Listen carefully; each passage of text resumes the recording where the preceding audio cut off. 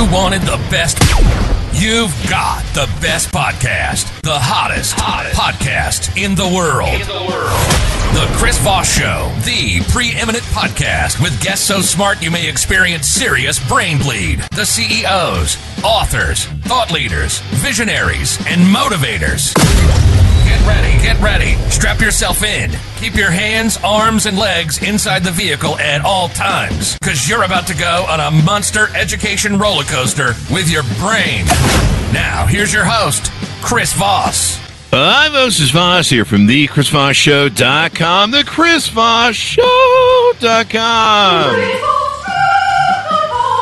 I felt like singing it, but we figured we'd let the Iron Lady sing it. So welcome to the show, my family and friends. We certainly appreciate you guys coming by. As always, the Chris Voss Show family is the family that loves you, but doesn't judge you. So remember that. It's a holiday time.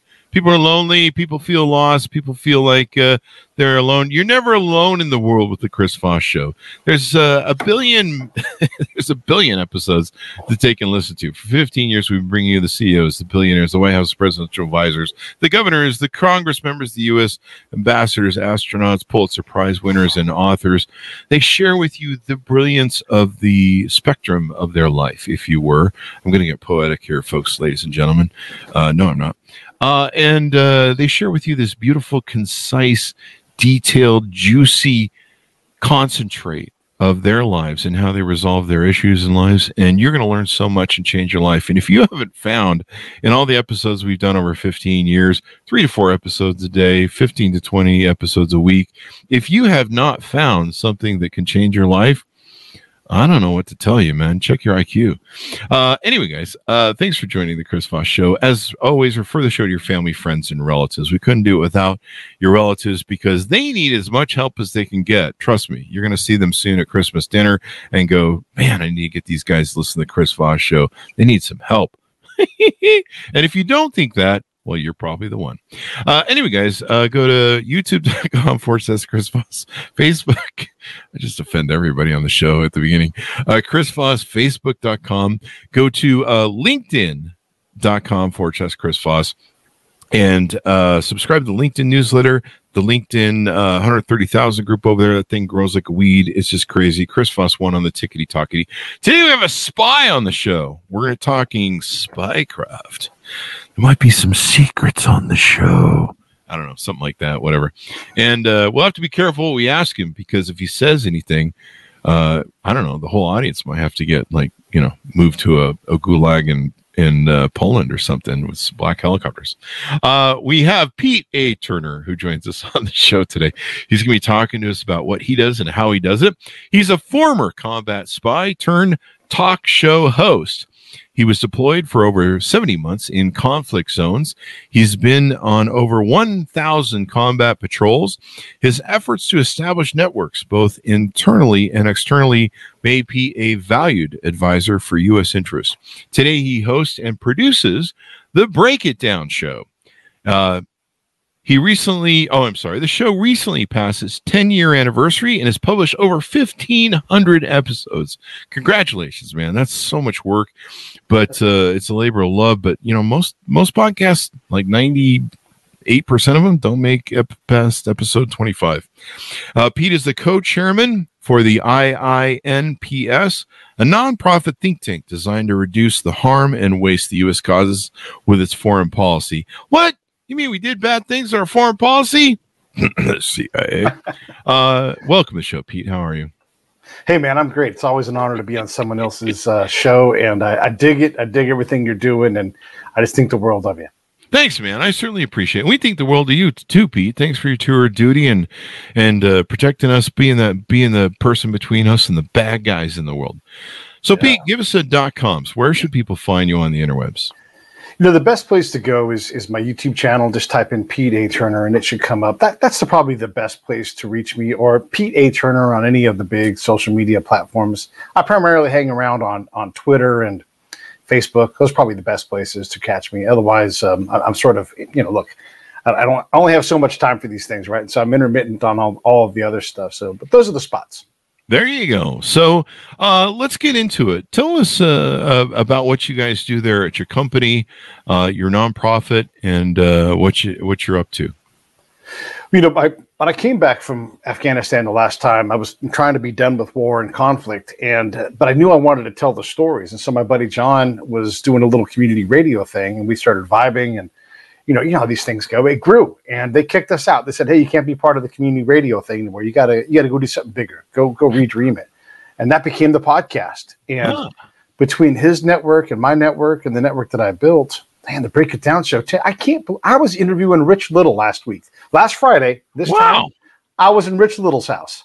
There you go. How's he doing? So he's doing great. He's doing great. He still has a show on the Strip. His theater is at the Tropicana. And I over and over again, I've had he's one of them, but I've had two people that have hosted the Tonight Show on my show. I mean, it's just like, awesome. It's amazing. And you know how this is, it changes your life when you have a successful show and you go out and, one of the things that I do that makes me different is I go, if possible, I go to the person on location. Oh, wow. The other thing I do is, and today's episode was incredible. I had an author who wrote about all of the saboteurs that the UK trained during World War II.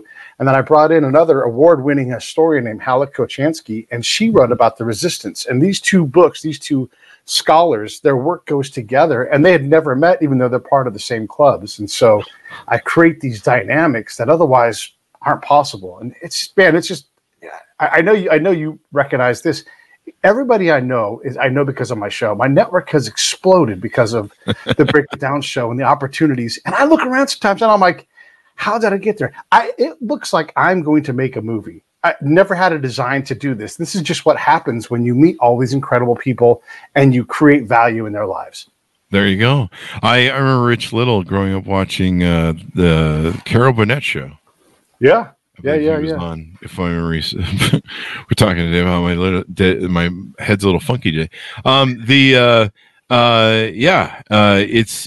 think you should. Have you done the book yet on your stories of the book is coming? Yeah, the book is coming. You know this. You talk to authors. I've had so many authors on the show, and it's just very hard to justify the time that goes into a book because chances are it's like a podcast. Chances are you write it and it's like I spent 2,000 hours writing this thing and $5,000 getting it published. And here's what I have now. I have to buy a bunch of my own books. It's like, I haven't been super thrilled about doing that, but it is coming. It's plugging along. I've got a zillion stories, so it'll be exciting when it comes out. You do. I mean, just from the military alone, we've had so many military folks on the show, great books about leadership because the military is so great at preparing leaders. Yeah. And everything else, and of course your adventures in the podcast world and all that good stuff and what goes into it. So let's get into what's going on, and I think your nonprofit help us deal with foreign policy. Why don't you give us your journey, your hero's journey through life? How did you grow up? How did you get in the military? What motivated you to do that? Yeah, and get down some of the roads you went down, and how to become a spy. For that matter, it's all sort of it all makes sense in the rearview mirror, but it didn't was ever by design. So I just sort of do the next thing. So graduated from high school. I wasn't a bad student, but I was kind of a nonchalant with my work, and so didn't have a great GPA. Went to community college. I went to I think it was 10 different colleges, and then I got a degree, and then I got a master's degree. Before I got the master's, though, I graduated. I looked around and I couldn't find a job anywhere, right? Because the job market was crap. And so I took my degree and I went to the Army and I became a counterintelligence agent. And that was super simple. My recruiter's like, you tested off the charts. You can have any job you want. And what kind of job do you want? And I'm like, I don't know. You're the recruiter. You tell me. And I kind of I did the thing like, Lane from Say Anything. He's like, I don't want to work outside. I don't want to work inside. I don't want to kill people, but I'm willing to, and you do all these things. And he's like, you should be in intelligence. And so he's like, the higher the number, the better the job. 97 Bravo. I've never put anybody into that job. It must be awesome. And so that's how I became a counterintelligence agent. Wow. And I deployed a bunch, and it turned out I was pretty good at it because the way I approach the job, and I have a very specific skill set with this. So I'm a combat spy, right? So I'm good to go out and tactically collect pure person-to-person information. So it's part like news reporter. It's part happy. I call myself Good Time Johnny. I show up somewhere, people want to see me having a good time, and so they talk to me. So I build trust, even if it's with the enemy, because that's my job, is to find the enemy, build trust with them, turn them into an asset for us. And so that's the long and the short of it is I just kept going, man. I just kept doing interesting things and like, how can I do the next thing? And you wind up deploying for like years and years of your life, because who else is going to? And here's the thing: is at my job, counterintelligence on the ground, tactical. There's nobody in the military that's done this more than me. And so I got to the black belt level, and then I got to the multiple echelons of the black belt level, where I'm doing things that aren't even in the book, but they're hyper successful. And I know better than almost anybody you'll ever encounter how to collect tactically for a big military unit. Damn. So you did the spy thing. Is there any stories that you're legally, non-classified, allowed to tell us? Yeah. Well, so because I would go off the camp all the time, and I'm developing trust, I'm trying to find the people that no one else, no other American's going to meet. And you become influential when this happens. So at one point, I'm off in this remote district, nowhere near roads, it's just Stone Age, really, where it's at. And the governor that I'm talking to, he's an Afghan governor. He says, "Hey, Pete, I want you to come to this meeting at Dave's house, just a couple houses away." And so I'm like, "Yeah, of course, anything you want." So I go to this meeting. There's always farmers around, and I don't know anything is different. They ask me some questions. I ask them some questions. I just do the normal standard meeting that I would do. And then I went home. Well, a couple of days later, the governor calls me back in his office. He's like, "Hey, I got to let you know something. The Taliban told me to set up a meeting with you." And that's what we did over at Dave's house. The guy's name's not Dave, obviously. Yeah. But so they vetted you, and they've decided that you're a good dude and you're authorized to work in the Valley. And so, wow. Yeah, you get, and that's because I don't lie about who I am. I don't lie about what my name is. I'm honest, and I tell them I'm here to help. I'm here to provide you a voice. I'm here to make us better at working with you. I'm here to make you better at working with us. And I just approach the job completely differently. And that's what you have to do when you go to a place where people don't have enough things. You can't act like you know everything. You have to be humble. It's never about my ego. And it's all about sitting and listening and understanding where they're at, and then communicating to the military, State Department, whoever you're working with, to get them to calm down, slow down, and get better. There you go. Are there any James Bondish sort of tight, dangerous situations you were in that you could tell us about? People, yeah, sure. So, I mean, meeting with the Taliban, not exactly safe, but we'll put that one on the board. There's a guy named Johnny Walker. Maybe you've heard of him. He is. I'd usually drink it. Yeah, well, this guy did too. He's an interpreter who worked in Iraq, and he was my interpreter for a while. He belonged to the SEALs, and just because of happenstance, he ended up belonging to us. I happen to know a guy who was in the Navy, and he had attended a course that I taught at. It was a spy school. Anyhow, so he's like, "Hey, we're going to give you Johnny Walker." Johnny's incredible, and Johnny has written a book. It's called Codename Johnny Walker. Here's how influential Johnny Walker is. He is Iraqi, never been to BUD/S, never been in the Navy, but the SEALs all say he can wear a trident on his chest because he's that much part of their brotherhood. Oh, wow. So yeah, it's pretty incredible. So he was part of my little team that I was on, and we were given an assignment to go north into Kurdistan and look into some assets to see if they would be useful for the American interests. And so we drove, and at one point on the way back, there was a checkpoint. Now, this time in northern Iraq, the checkpoint situation was pretty dicey. You didn't know what was real, what was not. You didn't know, even if they were legitimately Iraqi forces or police, they still might decide on that day to give you a bad day. So they pulled us off the road, and Johnny, who's got a world-class mouthpiece, gets out, and he starts talking to these guys, and he is right in front of me. So I'm sitting in our car, and right in front, I'm in the passenger seat, and right in front of me, Johnny is talking. And if you've ever seen Iraqi males talk, it looks like there's about to be a fight in an instant, and so it's very tense. I've got my gun is off, it's off safe, my finger's on the trigger, and behind me is my partner, and he and I are both going to start sending rounds through the windshield if things get dicey, and I'm going to do a dead driver drill, and I'm going to get us the hell out of there. You guys are on it, man. You're prepared, finger on the trigger. Yeah, and pulled the slack out, so I was ready to let go, but Johnny talked his way out of it because we weren't doing the wrong things, and they finally believed it, and so nobody got hurt, nothing bad happened. But I'll tell you what, man, that's as close to like this is about to go down, and but this is it right here, and it worked out, and I don't know that we would have gotten out of there alive. Thankfully, Johnny talked them down, and it's just an amazing thing. I've also been hit on an American camp in an American vehicle. I got hit in a head-on accident with a tank. And so you talk about danger. It's dangerous on the camp as well as off. Is someone driving a tank in your general direction, or did you walk into it? No, we were driving down a road just like they were, and they hit our vehicle and the vehicle behind us, and we were all Americans. We were on our way to the airport, and they were just driving down the road. They were just going home. So it's just one big group, a cluster of camps. Wow. And they hit us and tore the hell out of our car. And my buddy who was behind us in a Humvee, he got ejected out of the Humvee. That's how hard they hit him. They ejected him out of the Humvee, seatbelted into the seat. The seat went with him. How fast was that fucking tank going? I don't know, but it never stopped. It just kept right on going. Right on going?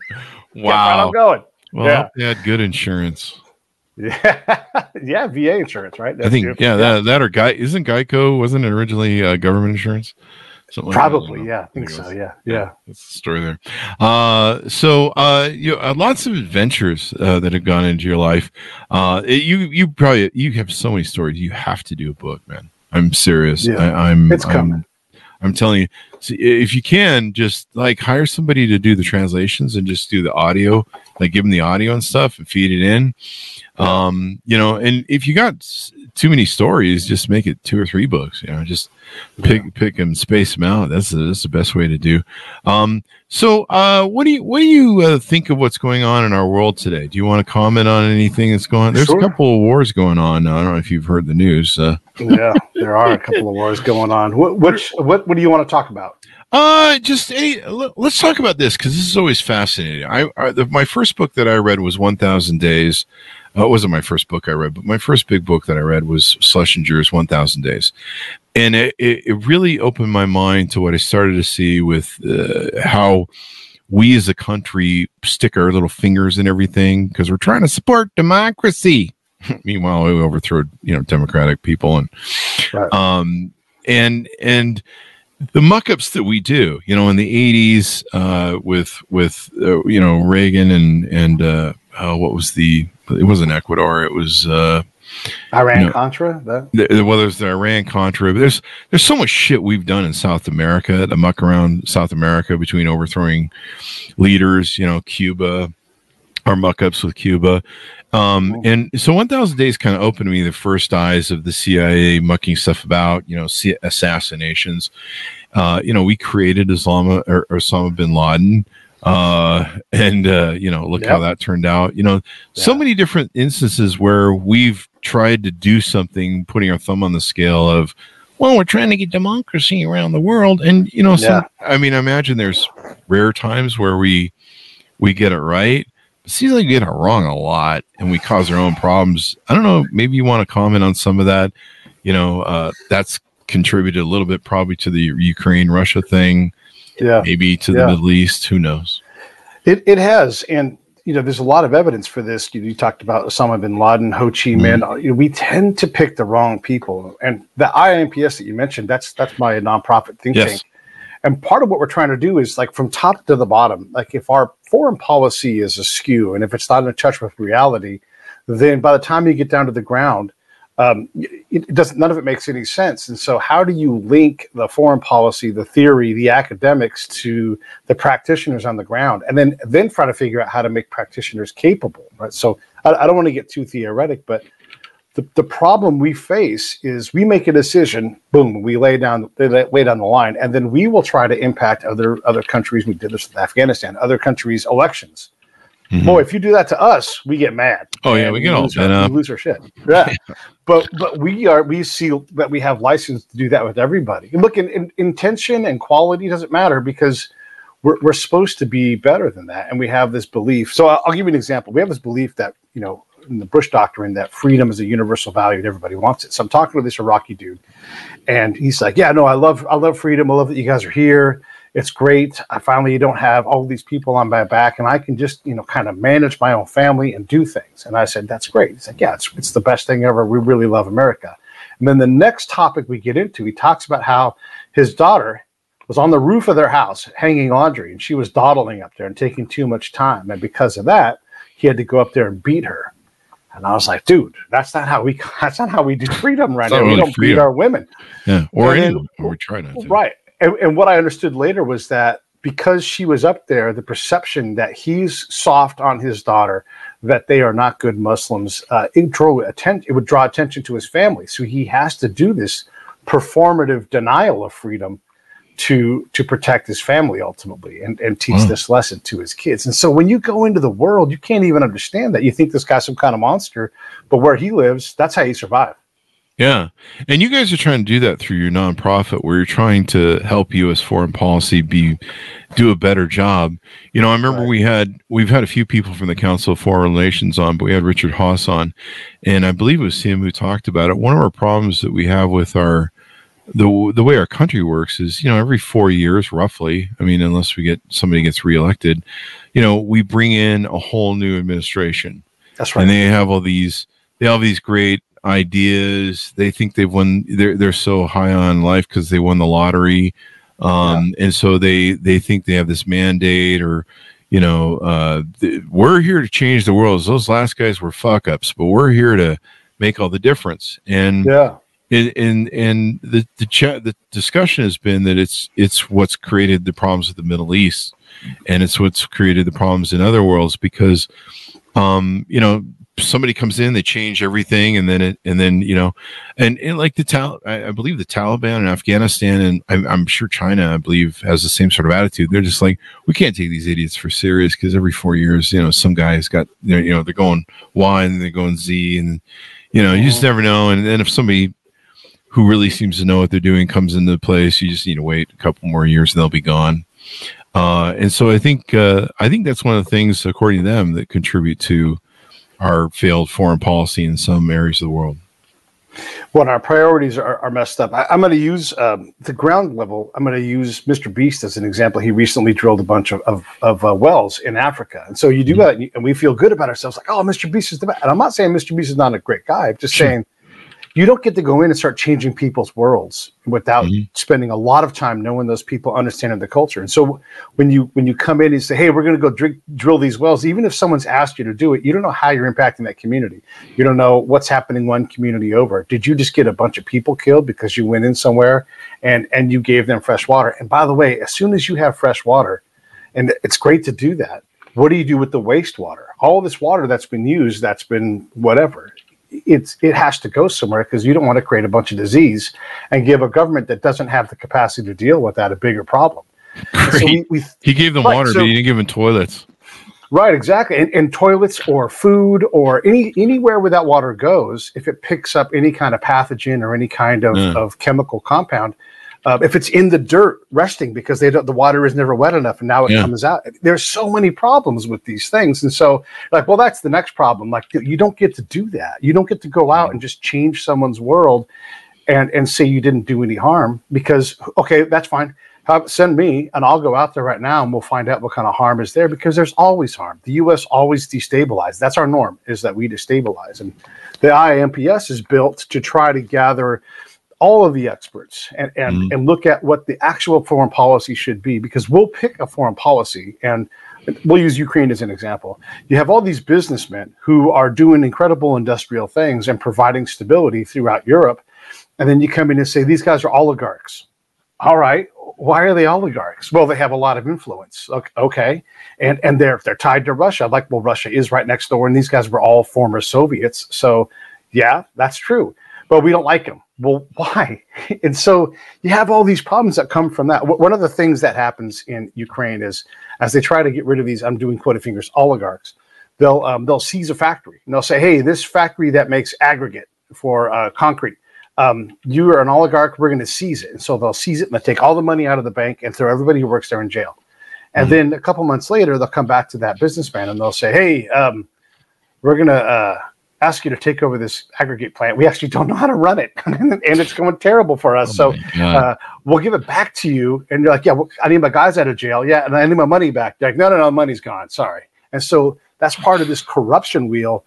And the people that we pick, even in Ukraine, you know, we look at like Tymoshenko, the female president. I don't know if you know all these characters, but this is an actual criminal. This is actually someone that went to Russia and went crawfish on a deal that benefited Ukraine. And we're like, yeah, because pretty, speaks English, and a woman. And boy, like that checks all these boxes. God damn it. our priorities get messed up, and we're afraid to go let people who are good at what they do. And we did this in Iraq a lot. We're afraid to let people who do the leading if they're from the wrong party or the wrong ideology or the wrong whatever. And these folks have no idea they're on the wrong side of anything. They just know that the person, and look, I'll give you an example from Iraq. I'm in this village, and they're like, everything here is messed up. It's the common theme. Everything here is messed up. Tell me why. Well, first off, our mayor, he was the cobbler. And you're like, okay, so what? They're like, he wasn't even the best cobbler. He's terrible. And he does only things for his own. And look, maybe none of this is true, but that's where you start. It's like they have a problem with their cobbler, and he's now a mayor. So you go talk to the mayor and you find out what his problems are. And then you slowly work your way through this problem. And you find out that we are the main problem because we bring in corruption. We bring in too much power. And whenever we come somewhere, we warp reality to our own need. And I'm telling you right now, man, it doesn't work. And that's why we lose all these wars, because our foreign policy is out of alignment with reality. And the people who work on the ground, they'll say things like, Chris, this is what they say. They'll say, it's an army guy talking, right? He's like, hey, I don't care what the mayor wants. My boss wants this. And you're like, dude, your boss is not the mayor. And so one of the biggest lessons I learned, and I'm going to shut up after this, I had a governor, and he looks at me and says, Pete, you really want to help? There's only room for one sword in the scabbard. And I'm like, you're right. Who's the sword? He's like, you got to tell me. And I'm like, all right, it needs to be you. So I got to go convince the army boss. This is an infantry commander. I got to go convince him and say, hey, only room for one sword in the scabbard. Who's it going to be? And he's got to say, well, it's that guy. And how many commanders will accept that lesson? Most of them won't. It takes a long time to get them to see that we have to get behind the Afghan or the Iraqi plan. And we don't like it. It's uncomfortable. It's hard. It's dangerous. It's deliberate. The progress doesn't fit a timeline. And like you said, you got elections, you got one-year combat tours, and there's budget cycles, and none of these things relate to what I have to do on the ground. Yeah. Is it true that these things are driven by our oligarchs that own Halliburton and other things? Is this really, is there truth behind, do you think, the fact that basically our war machines, our companies, are the real driving force between the stupid shit that we're always doing with our little band of Zionism? At my cynical worst, sure. Like these guys want this. The reality is the people that get hired to work in the DC world and then who work for the contractors, these are all the same people. And so they have all of the same ideas. So when this Russia thing kicked off, you have to count how many people in DC have PhDs on there's a war in Russia. Here's what's going to happen. And these people are all, they're look, I don't want to be unfair, but they are rabid about this. They're desperate for it to happen because this is their chance to get into the lab and prove their point and be smart. And these are all smart people. But if you create the conflict, it doesn't make you smart. Like there's nothing good about a war. Once the war dragon gets out, it consumes everything. It never starves. It feasts. It eats people. It destroys lives, destroys fortunes. It never stops. You can't get it back into the box. It just continues to kill people. And no one can control it. I'm great at war. I'm great at it. If the war dragon chose me, there wouldn't be a damn thing I could do about it. It damn near did choose me. I mean, I nearly took my own life at one point. I was so obsolete, right? So we have to make better decisions. And these folks in DC, all the folks fomenting this thing about, China's going to invade Taiwan, knock it off. No, they're not. Let's not focus on that. Why would they go across 100 miles of open ocean to go to an enemy that's ready for them? Come on, let's not create that. Let's get better. Look, if I had my way, I would take people out. We'd be international people. We would go learn how to work culturally so that I can have these people blend into any culture in the world and not influence, but listen and work within their system to figure out I used to always say, what is the smallest problem we can solve today? And they would say X. And I'm like, go to the government and let's start working on it. So they would go to the government. That's a great result. Now they went to their government to solve problem X. And then we would see, and the problems were small, but that's where you start. You can't just say, hey, go build a mall over here and hire a bunch of people because we want to improve the economy. That never works. Yeah, it's like I say, it was interesting to me to read 1,000 Days and the first Cuba crisis and how the CIA misled John F. Kennedy, and the subsequent things. the things in the 80s that the Reagan policy did that basically turned South America into a killing field. And a lot of what's interesting about Americans and American society is we don't connect any of these dots. Like, we don't connect that all the mucking around and fucking around that we did in South America, going back into the 80s and 70s, even the mucking around Cuba, Fidel Castro would have flipped to us. We just were like, no, we already got a guy to fill the position. Fuck off.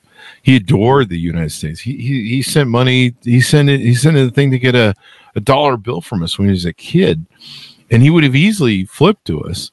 But we're just like, no, we got a guy. You're fine. You're rebels, whatever. Yeah. And all these things, all these events are tied together. And like, right now everyone complains about, we don't, we got to fix the border and blah, blah, blah. And yet we have employment shortages. We actually need people. But they're like, we have all these people, coming from South America is so bad. Yeah, because we fucked it up. We put our fingers on the scale and mucked up the whole continent for 40 years. That's on us when it comes down to it. My rule on instability operations is that wherever we show up, we create more instability. And the second rule is that we refuse to accept that. Yeah. And so as soon as the State Department shows up, and I'm going to be hard on these guys, because guess what? They can take it, and they've made a lot of mistakes. And when they do, people die. So that's part of the IMPS. This charter is like, hey, knock it off. Stop picking people. Slow down. You're not the smartest person in the room, and you have to respect the fact that they have a way of doing things. And if you're uncomfortable accomplishing your goal along their cultural path, then you're in the wrong business, man. Like that's how it has to be. You can't. We love to tell the countries what to do, and then about face it, walk away from them. Hey, all you women in Afghanistan, you can have a future. I'm a peer-reviewed, published author on female engagement in foreign countries, Afghanistan focused. We'll say, hey, you can be an astronaut, you can go to college, you can have rights. And they're like, hey, by the way, see you later. And we disappear, and all of these women, they get killed. And you can't show up in someone's village and say, I'm here to talk to the women. The biggest training aspect of this is I've been in the rooms. The person, someone will say, hey, we got to get on the female engagement thing. What are we going to do? And someone will say, have Miller do it. She's a female. And that's the end of the qualifications. Wow. Are you a female? You can go engage, and it's reckless, it's dangerous, and it's inappropriate. Yeah, and it's normal that we do that. What's the old line? The most scariest thing to hear in the world is, I'm here with the U.S. government. I'm here to help you. That's Reagan. Yeah. And it's true. When the State Department shows up, I know that mistakes are being made. I've watched. You go ahead.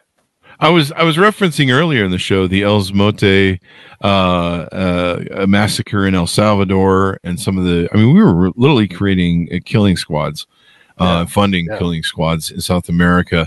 You look at the British failures in Afghanistan, the Russian failures in Afghanistan, and somehow we just go in there like freedom will fix everything, and. You look at Iraq and how we went and destabilized basically the whole fucking region, empowered Iran, shut down. Technically the war between Iran and Iraq was actually good for everyone. Unleashing this Sunni Shiite sort of thing. No one saw that coming. That if we it turns out maybe some areas of the world need a brutal dictator. I don't know. Maybe that's counter State Department sort of thing, but maybe we shouldn't.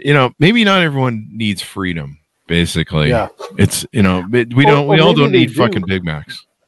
Maybe they do. Maybe they crave freedom, but we're not. We don't have license to go in. We don't have the technicians, the practitioners. This is the bottom part of what the IMPS does: is how do you get someone licensed? So first off, to someone who have foreign policy, are they any good at this? I mean, look, we look at the crews that have been in charge the last 25 years, the generals, the foreign policy people, they all are losers. They haven't done it. They haven't accomplished what they want to accomplish. And then you send a bunch of kids out who have no capacity for foreign language. They have no capacity for religion. One of the things I love to talk about people who think they know anything about this kind of work is, how do you factor religion into this? Like religion, and they brush it aside like, well, almost everywhere else in the world, you have to work within the confines of the religion, because if you ignore that, then you are ignoring a base part of their culture. So there's a lot of Muslims in the world. You Yeah, can't just run with American Judeo-Christians everywhere. right. Oh, what does the Iraq flag have on it? It says Allah Akbar on it. Think religion It is does? important there? Well, it's that's what that means. Holy on the crap! flag. I had no idea. And it means it not like in a terrorist way. It means it like in a God is, So then the government for Afghanistan, when we were there, and that's not this anymore, the word Islamic is the second. So it's the Islamic Republic, government of the Islamic Republic of Afghanistan. Yeah. And so the word Islamic is in it. And we don't even like that. I'm not even allowed to. I've been to mosques. I'm not even allowed by policy to go into a mosque. Well, if someone offers me a shot on Ramadan and they're Islamic, I'm drinking it. I don't care. If they say come into our mosque, that's my job. I'm licensed to do that because I've earned the stripes, and so I can go into a mosque and I can understand that when Afghans make a decision, a real no shit community decision, there's a holy man in that room, and if not, it's performance. Yeah. And we hate that as Americans. And that's the stuff that we have to learn is that religion matters. You can't just start with fixing female problems. Here's a rubric for how this works. So there's two different rubrics. One is it, and we'll use Afghanistan. Is it Afghan inspired? Is it their idea? Is it Afghan led? And is it Afghan provisioned? Are we augmenting? Then, okay, let's do that. Now we can do whatever we want and make an exception by design, but that's the standard. And the other one is, so I was talking to this governor, and I've mentioned it before, and he was saying to me, my number one priority is to get these girls educated and to improve their condition. And we're way off the main route, right? And I'm like, okay, cool. How does that work? He's like, well, first thing is, remember, first priority is women. First thing is boys have to get educated. Because if they're not educated, then everything falls apart. And I'm like, okay, so the girls are behind the boys. No, girls are first, but boys have to be educated first to create stability and long-term education. Okay, before that can happen. So now we're at, okay, there has to be security. And so I'm like, how does that work? And it works three ways, and I'll boil this down real fast. It was, can the man leave the house and go to work and not be accosted, killed, threatened, and everything else? If he can do that, right, can his compound be safe while he's gone from it? That's a second facet of security. And then and only then can you project your kids safely out to school because he's safe, the house is safe, now the kids are safe to go out. If you don't have those three elements in this one valley, you can't advance the ball. Jesus Christ. I mean, I don't know. I mean, it seems like we just have this attitude of like, we're going to show up and we're going to bring McDonald's and Taco Bell and malls and everything's going to be fine. We'll just I say it like this. Yahoo! Here we are. We're Americans. That's how I say it. It's all that stuff in one, right? Yeah. We're gonna have us a barbecue. American. That's how we got the term.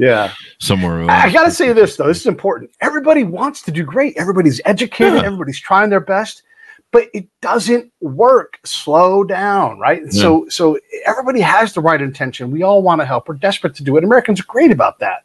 And we spend our hard-earned tax money on this stuff, but let's stop effing up as much. Yeah. I mean, I don't know, sometimes as much, and I suppose, we always like, there's always the joke memes about how anything that happens in the world, we're just like, we don't care. Is there oil there? No oil? Okay. We don't give a fuck. It seems to be like more like the government is an oligarchy, policeman, enforcer. We're an enforcer for oligarchs, anything these days.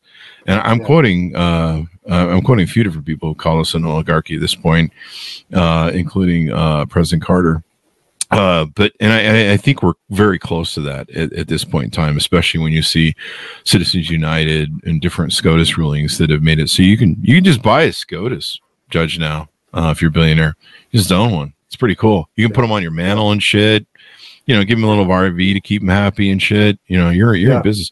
So we've talked about foreign policy and how the ways we muck it up. How does your think tank, the IINPS, how do you guys, talk to these people at the State Department or foreign policy advisors and go, hey dudes, let's try something different?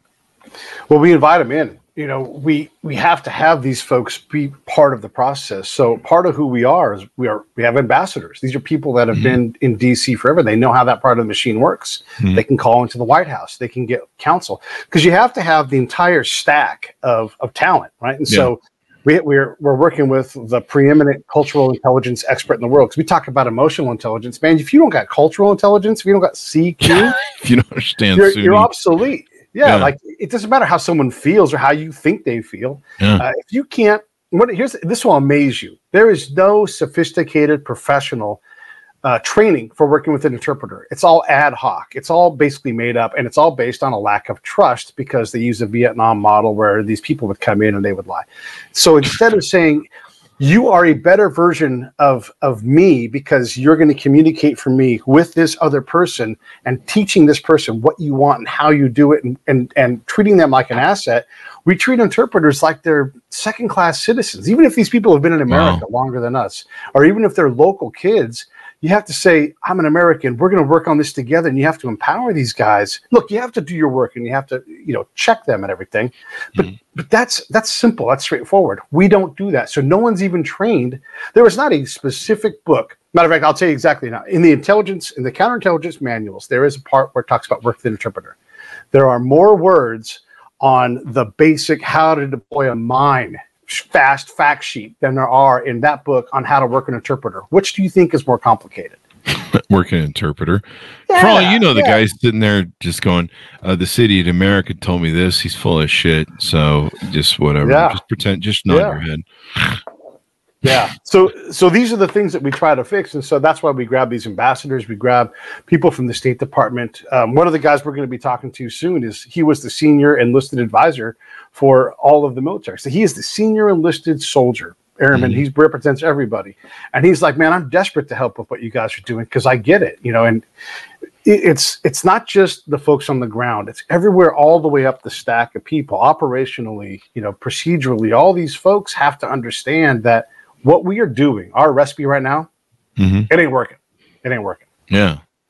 And you mentioned earlier in the show, these guys who have a hard on to, the books they've written and the things they've talked about, they're interested in going to war. I mean, if you could sit down with John Bolton and maybe calm his ass down, that would be great. Yeah. That guy wants to go to war with Iraq so much. Iran so much.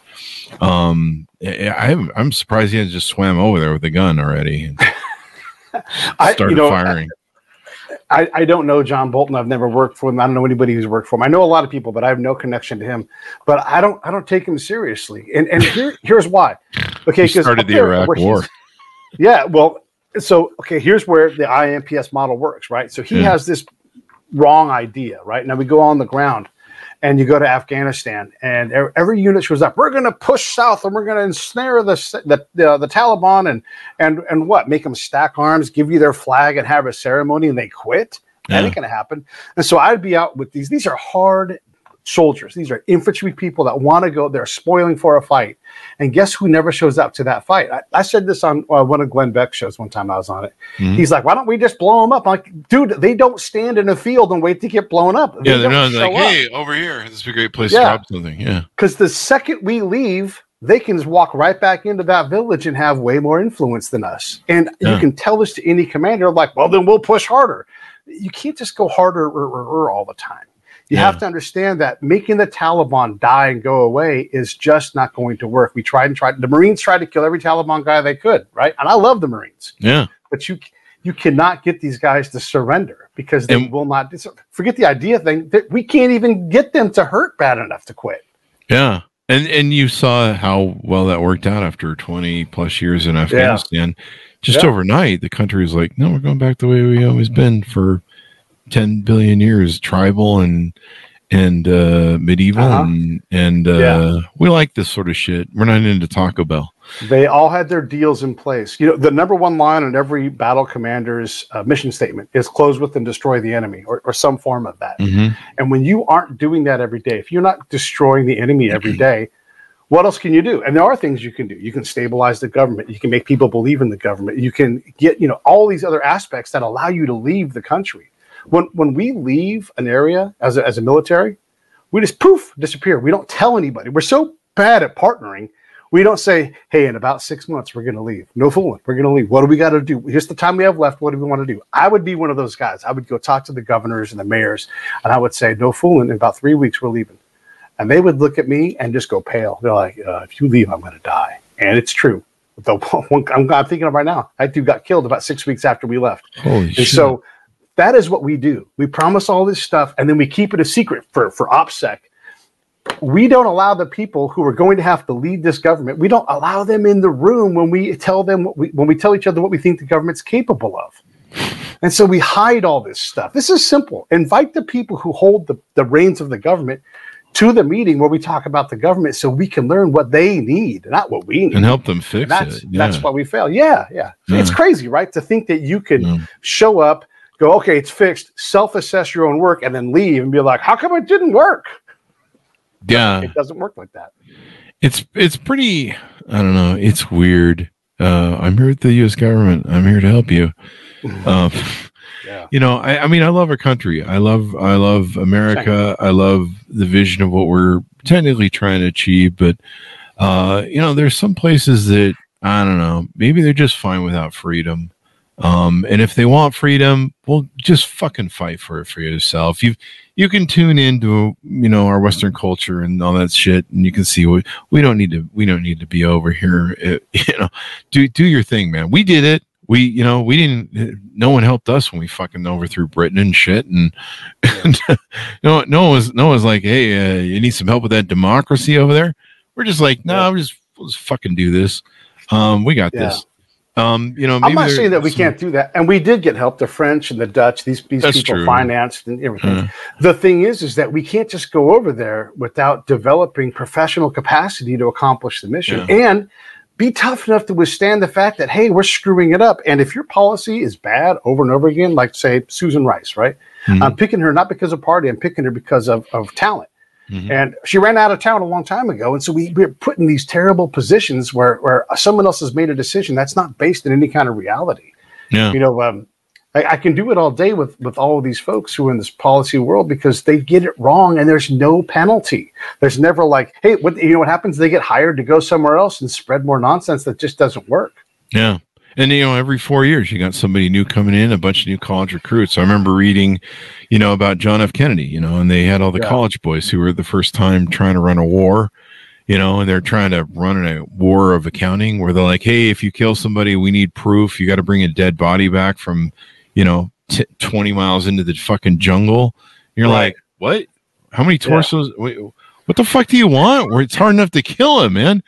And but they're like, oh, they don't count. You're like, are we running a business here? Are we running and you know, all the shit that we've done over the years. And you know, every like I think we have people talk about on the show, every 4 to 8 years, there's almost a new, I mean, technically even every 4 years, because usually White Houses will overturn their staff.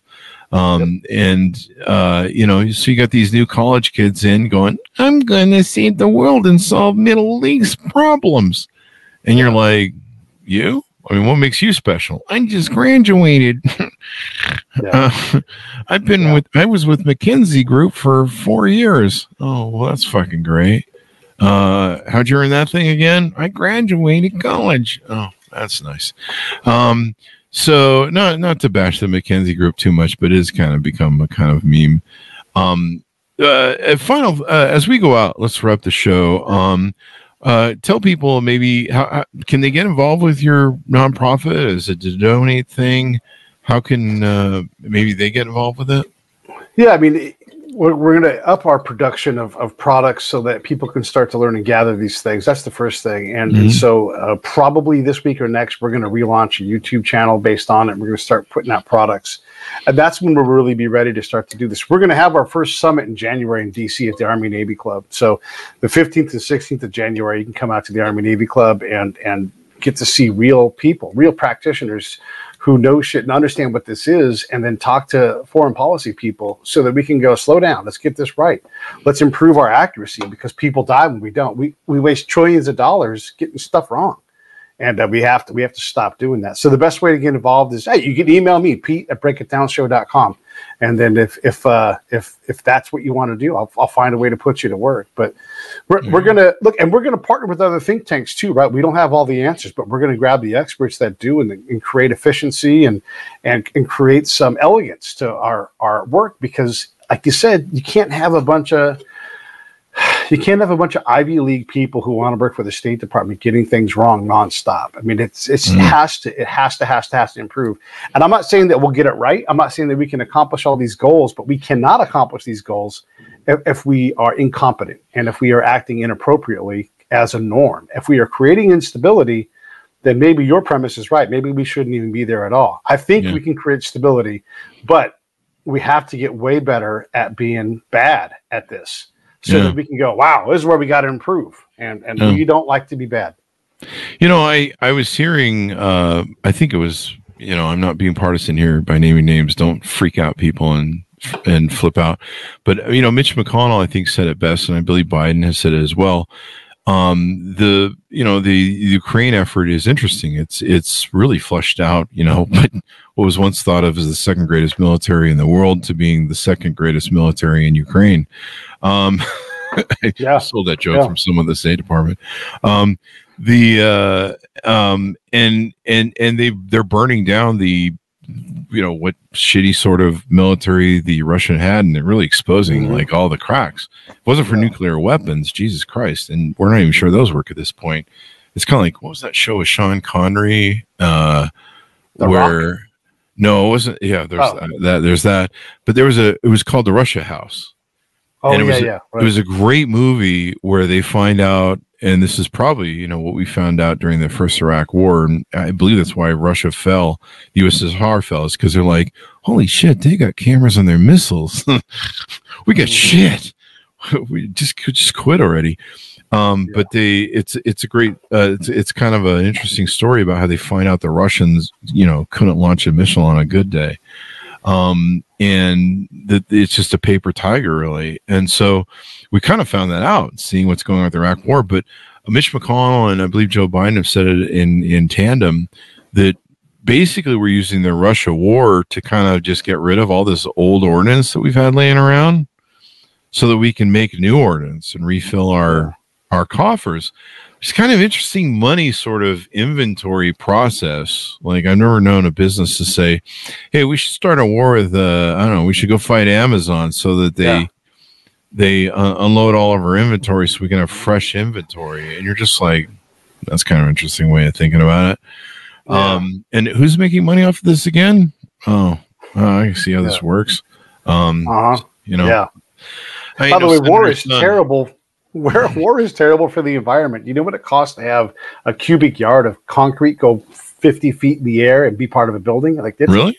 It's enormous. Oh my gosh, it's enormously expensive in terms of, you know, petrochemicals and everything. I do, but I don't want to get distracted by that. What I want to say about Ukraine is look, Russia is not able to defeat Ukraine. Ukraine is not able to defeat Russia. This is exactly what the U.S. wants. We want a stalemate. The problem is that Russia is going to own all the Eastern real estate, most likely in this, and that's where all the industrial capacity is. Plus the grain we need. Right. Well, sunflower oil. Ukraine can grow food, right? But what they need to be able to do and what they want to do is be a better option for us than China. So they want to build industrial capacity in the West, get away from Russia and not rely on them. This is an enormous opportunity for us. But we have to allow these oligarchs to do good business and allow them to be great at that. And we don't like that. And so we're going to have some worse version. Instead of having Ukraine saying, hey, let us manufacture things for you, we're going to have we're going to take a place that's got so much energy in its dirt and we're going to turn it into a solar farm or something. You know, it'd be some dumb. I promise you this is going to happen. When we go as part of the reconstruction, we're going to teach Ukrainian farmers how to grow food. I promise you that's going to happen because that's in the playbook. Like we did in Afghanistan, where we forced them all to give up poppy fields. Yeah. Oh, I could tell you about poppy fields. You want to hear about poppy fields? I'll tell you about poppy fields. It was all nonsense. All of it. All of these programs that the people dream up. Yeah. There's literally a guy in every state of Afghanistan, right? It's province, but every state has a guy who's an American, and his job is to bring the Taliban in from the cold. Like, hey, we have a program. We'll get you all educated. We'll teach you Microsoft Word, you know? And that guy can deploy for a year and do zero, never, ever, ever bring a Taliban guy in. And they would be like, that's cool. Bring the next guy in. And they would fail and they would fail and they would fail. Because it's not real. It's nonsense. So why have that dude there, right? That goes back to your thing. Don't even have that guy. Send him home. Like, hey, you guys should give up poppy fields and grow corn. And some shit like that. Yeah, it's interesting to me. Like, I didn't even know how important Ukraine was to the world. Like, when the war first broke out, I'm like, why are we fighting? I mean, I understood that he was probably, and I believe they've found that there are plans to basically start a NATO thing, and take over the few of the small countries next to Ukraine, and probably push the boundaries of what NATO would do. But I didn't know they were like the number one sunflower seed exporter to the world, and there's a lot of shit that depends on that. Fertilizer, I believe they're the number one fertilizer, and the number 2 or 3 for grain providing. Like, there are parts of the world that are starving because they can't get the grain from Ukraine, and you're just like, holy shit, this is a hell of a fight over resources on top of everything else. Yeah, and there's also a legal problem there because of the corruption and the government's desire to snatch up companies. These things go to court, and then they have to exit the Ukrainian court because the Ukrainian court is too corrupt. And look back a month ago, and you find out why. But you have to exit into the greater European courts to get your finding. That doesn't mean it's enforceable in Ukraine, but it's like, hey, they owe me $500. Then you go back to Ukraine. Well, when the greater business community sees that, and they're like, what do you mean they seized your assets, stole $500 million, didn't agree to the court to see it? I'm not going to invest in that. And so that binds up everything because we can't get our hands wrapped around the corruption, partly because we are the corruptor. Have you seen the shit that we're doing on the ground? I believe 60 Minutes covered this. Like, we're doing way more than military shit on the ground. Like, we've got people in there trying to teach stuff, and I can't remember what it like. Just like road work, tunnels. Like, we're involved in a lot of shit. It's almost society rebuilding. Yeah, and they want to have a more perfect society, but they can't even fix the problems in their own towns, right? We all have problems. And instead of listening to the Ukrainian leaders and allowing these guys to lead Ukraine forward and away from Russia, which is what we all want, we want to come in and give them the problems that we have. Look, there's a time and a place to get to these other problems, right? Okay, we want to give them the problems we have. Yeah. Like, things are working out really well. We got senators fist fighting. We got elbowing. We got basically pre-fascist violence going on in America. Yeah. We spent so much, 8, 10, 12 trillion in fucking the Afghan-Iraq war, where we didn't fund schools, and now everyone's dumb as fuck, and they think that fucking fascism, authoritarianism might be really a cool change. I heard a senator the other day on Face the Nation talking about how maybe it is time we try populism. Like, you fucking serious? Like, what? We're having these conversations. People don't realize the conversation that's going on right now. If you study fascism and authoritarianism, we are fucking on the fast rails. And when you're seeing violence break out with political leaders, we're here, man. This is Mussolini, Nazi shit. When you got some guy who's the head of a party using terms of Hitler and vermin on fucking purpose, we're on the rails. And that's what makes me laugh so hard when you're like, yeah, we're over in Ukraine trying to help them have the same problems we do. Holy shit, man. Maybe we should just all fix us first, man. There's 2 axioms that I love to use. One, and look, I am for everybody. I believe in everybody, right? So don't get me wrong on this, but diversity and unity are opposite. They're antonyms. Yeah. And it's not easy to sit in the middle between those two as a society. So there are going to be sacrifices, and some of it's going to suck. So antonyms, you get diversity and unity. So you can't go to somewhere and just blow that country up because you're trying to bring diversity in. Like, leave them alone. Let's work on where they're at and where they want to be. And then the other big thing is this is just for our political leaders, picking the lesser of 2 evils is picking evil. So we've got to get better people, man. You and I should be running head to head. I'm like, hey, I'm going to bring us forward, rather than, like, we can't pick from the lowest common denominator because someone's electable, That's not a recipe for success. Let's not export that anywhere else. Yeah. And the Kim Kardashianism of our politics has really gotten stupid.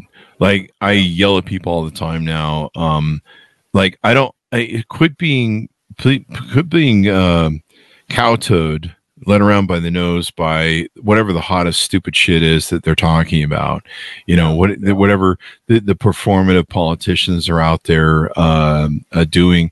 And I don't think a lot of people realize this. Somebody gave me this. It might have been on Morning Joe or Face the Nation, but somebody made this comment that one of the problems we have in our politics is the small donor issue. And originally the small donor issue was something where like people were like, hey, we're getting away from the fucking oligarchs who, with Citizens United, who can buy, their politicians, and we're getting into these small donor things.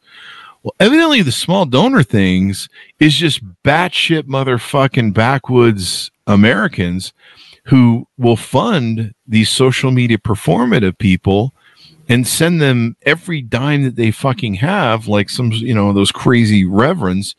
And so these politicians that are performative, that don't do any legislation really, have learned that if they just do political stunts when the mic's on, that they can, put out a thing and they'll get all these batshit individual donations from, these specialty groups and, a bunch of people who, they're sitting at home with, I don't know, whatever. I'm not going to profile, but you know what I mean? And I didn't even realize that. I was like, hey, those homegrown. Turns out they're not. Turns out they're actually the staple for these performative guys. And it's like, I don't want to hear your batshit thing about, I don't know, we're arguing over bathrooms. How about if you fix the infrastructure in this country? We got like shit falling apart. We got like bridges falling down. We got, what's the old joke about how if the Air Force had to hold a bake sale like teachers do, and I love people that always tell me about what's in the Constitution. Those are my favorite people because I carry a Constitution you see around, and most people in the press do. And you ask somebody, where is that in here again? Yeah, anybody who quotes the Constitution pretty much almost 9 times out of 10 has no idea where the fuck that is, and it's not in the Constitution. They're just making shit up. That's unconstitutional. It's like, show me where that is in the thing. And they just make up whatever they want. But great fun discussion on foreign policy. And as always, hopefully you guys can help make the world better. Give us your final pitch out, Pete, for the podcast and what you're doing there at the nonprofit as we go out. So to break it down, show my niche is anytime, any company, any country, anything, anywhere. I'll go talk to people. So I talk to all kinds of people, and if that's your bag, if that's the thing you like, then great. Then you'll never know what you're going to get. It's always going to be awesome. I'm a trained spy. I know how to ask questions, and I get incredible guests because we have incredible conversations. So if that's your thing, I'd love to have you over at Break It Down Show. Just go to the YouTube channel, type in Pete A. Turner. It'll come up. There's 1,500 shows there. That's the biggest thing. And then if you're in DC this January 2024, between the 15th and 16th, come on out to the Army Navy Club and you can come shake my hand and we'll all try to fix this whole foreign policy nut together. That's where my main focus of my work is. And man, I appreciate you for doing this and give me your platform for a little bit. I thank you for that. There you go. Maybe you can grab John Bolton as a joke with Richard Haas from the Senate Council of Foreign Relations. I'm like, can we hold him down and shave that ugly ass beard off? Or his mustache. It's that nasty mustache. Yeah. I'd rather just replace him with somebody who's more calm, and just do something else. Yeah. I think he's like Hercules. If you take the mustache off, maybe he'll be less hard on about Iran. I asked Richard Haas, I was like, do you think that gets him more dates on Tinder? And Richard wouldn't answer. He's like, I'm not going there with you. So there you go. Thank you very much for coming on the show. We really appreciate it, Pete. Thank you very much. And to my audience, thank you for tuning in. We certainly couldn't do it without you folks. Go to goodreads.com/Chris Voss, LinkedIn.com/Chris Voss, the big LinkedIn group. Subscribe to that damn newsletter. It grows like a weed. It's really weird. I'm just like, I didn't know there was this many people on LinkedIn that were active. Go to the big 130,000 LinkedIn group, Chris Voss 1 on TikTok, and I don't know, Chris Voss, Facebook.com. That'll get you to the thing where you can talk on the show. Thanks, Yasir, for giving us the little plug there. We certainly appreciate it. Thanks, our audience, for tuning in. Be good to each other. Stay safe, and we'll see you guys next time.